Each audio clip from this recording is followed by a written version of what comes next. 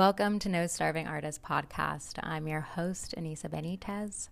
Today's episode, we're going to talk about 3 important questions to ask yourself for deeper guidance at the top of the new year. I typically have a approach to New Year's resolutions or even set kind of 1-year, 5-year, and 10-year goals or orientations, intentions. I do a gratitude and reflection back on previous years.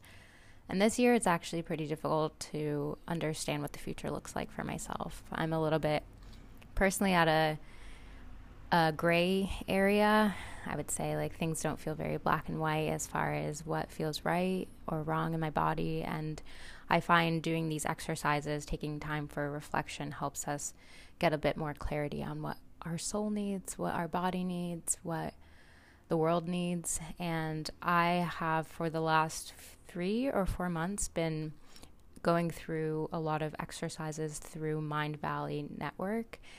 Mindvalley was founded by Vishen Lakhiani, and I did some promotional things for his book on social media and then was gifted a membership for their portal where they have a whole bunch of spiritual mindset, health, physically, mentally, emotionally, exercises from really great world-class leaders, a lot of folks who go and do workshops at Fortune 500 companies, who teach to a lot of really successful and pretty elite demographics. And so it's really special that he created this platform where this content is a lot more accessible, where you can go through these workshops.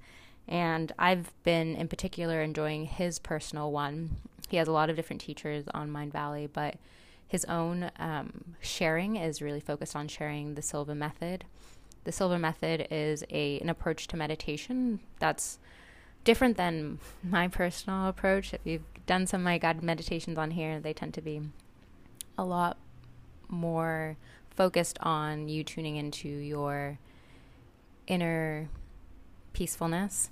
They tend to be a lot more about mindfulness, and these are a little bit more oriented towards visualization and getting clarity on where you're moving towards, what's in alignment with your soul's purpose. And I need that energy this year. I don't know about you, but last year was a little bit of a self-soothe year, and this year for me is really about reclaiming a lot of power and feeling that as a guiding force in making decisions in my life. And so as far as an approach to today's podcast, I recommend it might be helpful to listen to the podcast episode and then sit down later with a piece of paper and a pen and do the actual practice, do the actual exercise, and allow yourself at least 10 minutes to self-reflect, to be immersed. But during our time together, I'll share with you how this has been helpful for me. I definitely feel like at a crossroads in my personal life. I got back from Mexico, which was a really expansive time, and being back here in New York, I feel fully contracted. It's a very clear no for me, and so these next few months I'm focused on living a bit more nomadically and traveling, and that might be at the expense of a lot of relationships in my life. And so I'm working to process that. You know, it takes a lot of reaffirming sometimes our inner knowing and our inner guidance when it's not in congruence with other people's agendas and other people's ideas of where we should be spending our time and energy. So I hope that this process also serves you in a more expansive way, more expansively than geographics, where you should live, who you should be with. It's really about tuning into what your soul needs to feel most alive, to feel most actualized in this lifetime. We are souls having a human experience. That is my belief, and that's the belief of many, I think. You can feel it in your body when you feel that vitality and you feel that aliveness. And I think it's our responsibility to use our bodies to guide our souls to the experiences that we're supposed to have in this lifetime. It is simply just that. And hopefully that brings you some peace, because sometimes we feel like there's a lot of mental effort that we should be exerting. And I really think that some of it's just physical. It's just putting ourselves in the position of having certain experiences and allowing a lot more. So for today's agenda, we'll be going through these 3 most important questions to ask yourself. And otherwise, if you've been enjoying this podcast, you've been benefiting from this podcast, you're sharing this podcast on Apple Podcasts, rating and reviewing there, sharing it on social media is always appreciated. Let's get into it.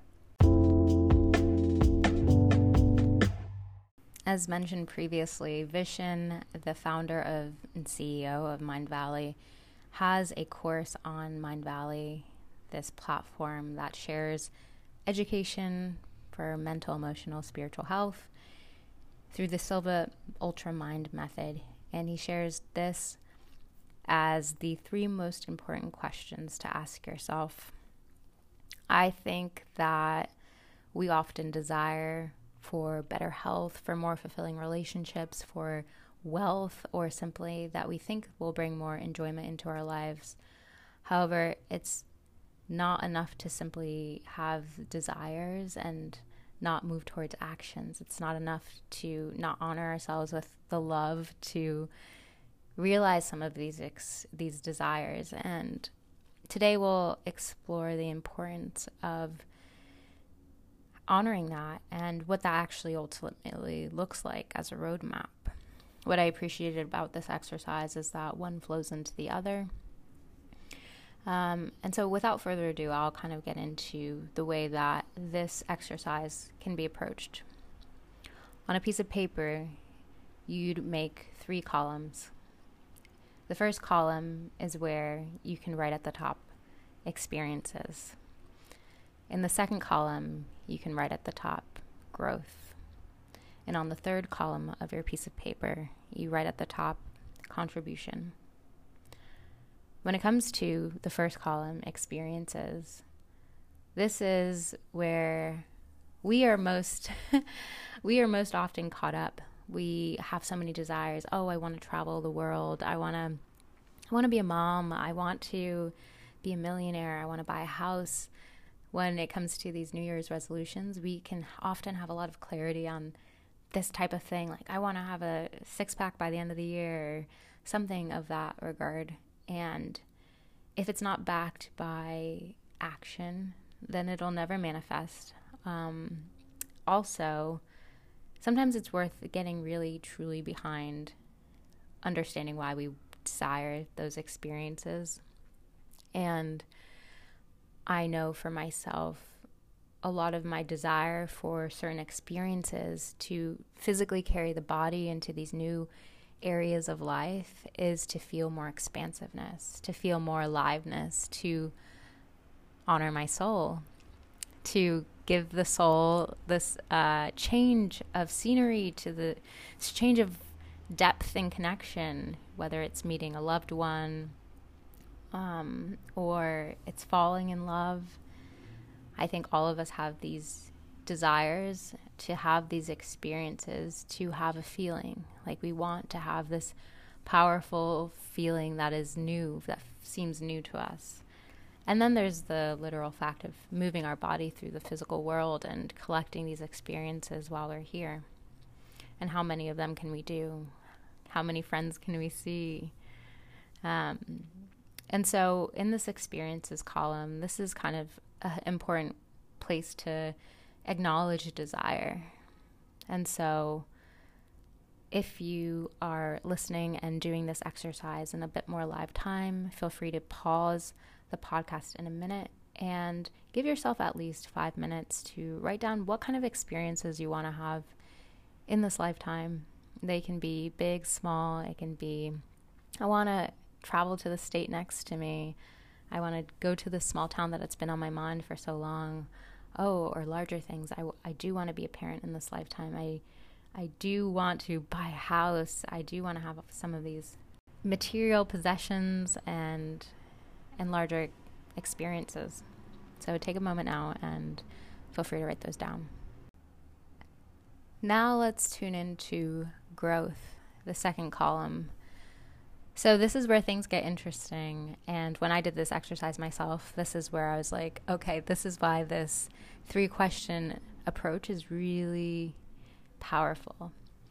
So when it comes to growth, it gets a little bit more tricky, because this is where we have to take action. Say we wanted in our experiences column to be a mom, to be a parent. What do we need to do to grow into that experience? Like, what can we do today in the present to move towards that? And you might think to yourself in a very literal way, well, I have to meet a partner that I'd want to be a parent with. I need to literally have the act of sex. But what's interesting is, like, there's things in our current present that we might associate with being a parent that we feel blocked from. For instance, I want to cultivate a deep level of patience, and I can do that through a regular practice of meditation. I feel like I want to be a parent because I want to impart this level of kind presence to my child and to be a guide to them in a way that I never received, for instance. If your experience column said something like, I want to travel to Europe, well, maybe the next step for you to move towards that, aside from having the money to travel, would be to learn a few languages, to start practicing some of the languages so you can be somewhat conversant, so you can follow and navigate directions. What can arise for us is a lot of acknowledgement around the fears that we have around actually having some of the human experiences that we say we desire. For instance, you say that you want to meet the love of your life as an experience. Well, maybe to meet the love of your life in your growth column, in this period of growth, in this present moment, how can you embody more of the qualities that you desire in a partner? Because we often attract people who are more vibrationally aligned to who we are. So what qualities are you attracted to in people that you're trying to date? What does your ideal partner look like? I'm back in New York, so apologize for the horns. Say you wanted to, in your experiences, buy a home. Aside from the monetary side of that, there might be a huge acknowledgement around, wow, I don't know anybody in my life who's bought a home. I have so much education to do. I want to learn about home buying. I want to feel really educated as a first-time home buyer, and how can I read books, listen to podcasts, and inform myself on what home buying truly means and what it looks like and what that would look like in the long term as far as mortgage repayments or whatever else. I think what's powerful about this growth column is that it moves us into an actioning stage. It actually sets the groundwork for what we want to be spending time on, focused on, maybe this year or for the next few years. What New Year's resolutions often don't do is put an action plan together for us to really tune into cultivating that growth experience to continue to expand. So at this moment, I recommend taking a moment to pause this podcast, look back at your experiences column, and then try to make the through line between what experiences you want to have and what growth is required of you to get there. And that growth is not necessarily all on you, right? Some of these areas of growth might be, I need to connect with people who are more knowledgeable in this area of homebuyership or parenting or whatever else. This is a moment to acknowledge that we are not an island unto ourselves. We need community. We need more expansive networks often to reach these experiences that we desire.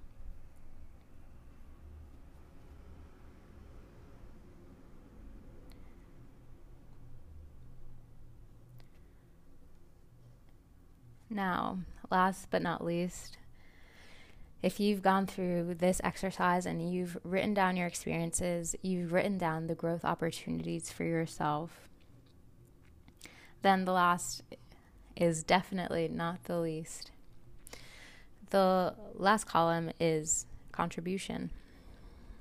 I know this to be true for myself. I don't know if it's the Aquarian in me, but everything that I've ever felt as a strong desire for myself, it's truly never been for myself. It's always been a strong desire because it's something that I'd want for others as well. When it comes to contribution, this is the beautiful through line. So, for instance, let's say there's a specific experience you thought you wanted to have for yourself. You wanted to buy a house, as an example. To learn to be able to buy a house, to reach that next column of growth, you realize that this year you have to save more money. You realize you have to connect with a realtor. You have to make yourself more informed on home buying. And then when you ask yourself, why do I want this house? Like, what is behind this desire for home buying? I'm speaking to myself quite literally, but insert your example. You realize what it more largely signifies. The contribution is much larger than a home for yourself as an individual, maybe to live in. A home maybe to you represents a place where you can be a safe space for people in your life, your loved ones, for a wider community. It means that you can be in a position to maybe pass down generational wealth. You can give that house to your children give it to their children, and that is ultimately the North Star. And I think with our burning desires, they're always more connected to the wider community than we can recognize in the immediate. We desire to host people. We desire to have a space where we can gather community. There's so much going on. And so if you can take a moment now and think more largely around what those contributions could be, it might be really enlivening to see that. Something that you might be surprised by is how many of these experiences that you want to have extend to empower and inspire and give back to loved ones, to folks who you don't even know personally. So if you can take a moment now and sit down with that contribution column, give yourself at least 5 minutes and reflect on ways that maybe even being in love could help you grow to be in a place to contribute and share love back into the world, to be in a space or a state where giving and being generous and feeling abundant and being in service comes more naturally. I hope that this 3 most important questions exercise helps you. I know that it hugely helped me get clarity on what my desires are, how to honor the growth that's necessary to move towards them, and also acknowledge how more impactful they will be in fulfilling because they support people beyond myself, or they support the planet beyond myself. And that's a really beautiful realization to have around the things that we desire. I'm often in a place of feeling kind of selfish in just acknowledging how many things or experiences I want to have. But then when I peel back the layers and understand the why of them, I feel a lot more comforted to know that it's to be in service, it's to fulfill and share more love towards myself and back into the world.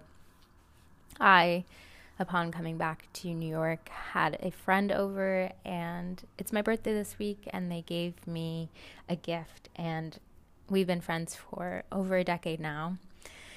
And their gift was so spot on, and it truly made me cry. And I am halfway into this book already, and I'm in love.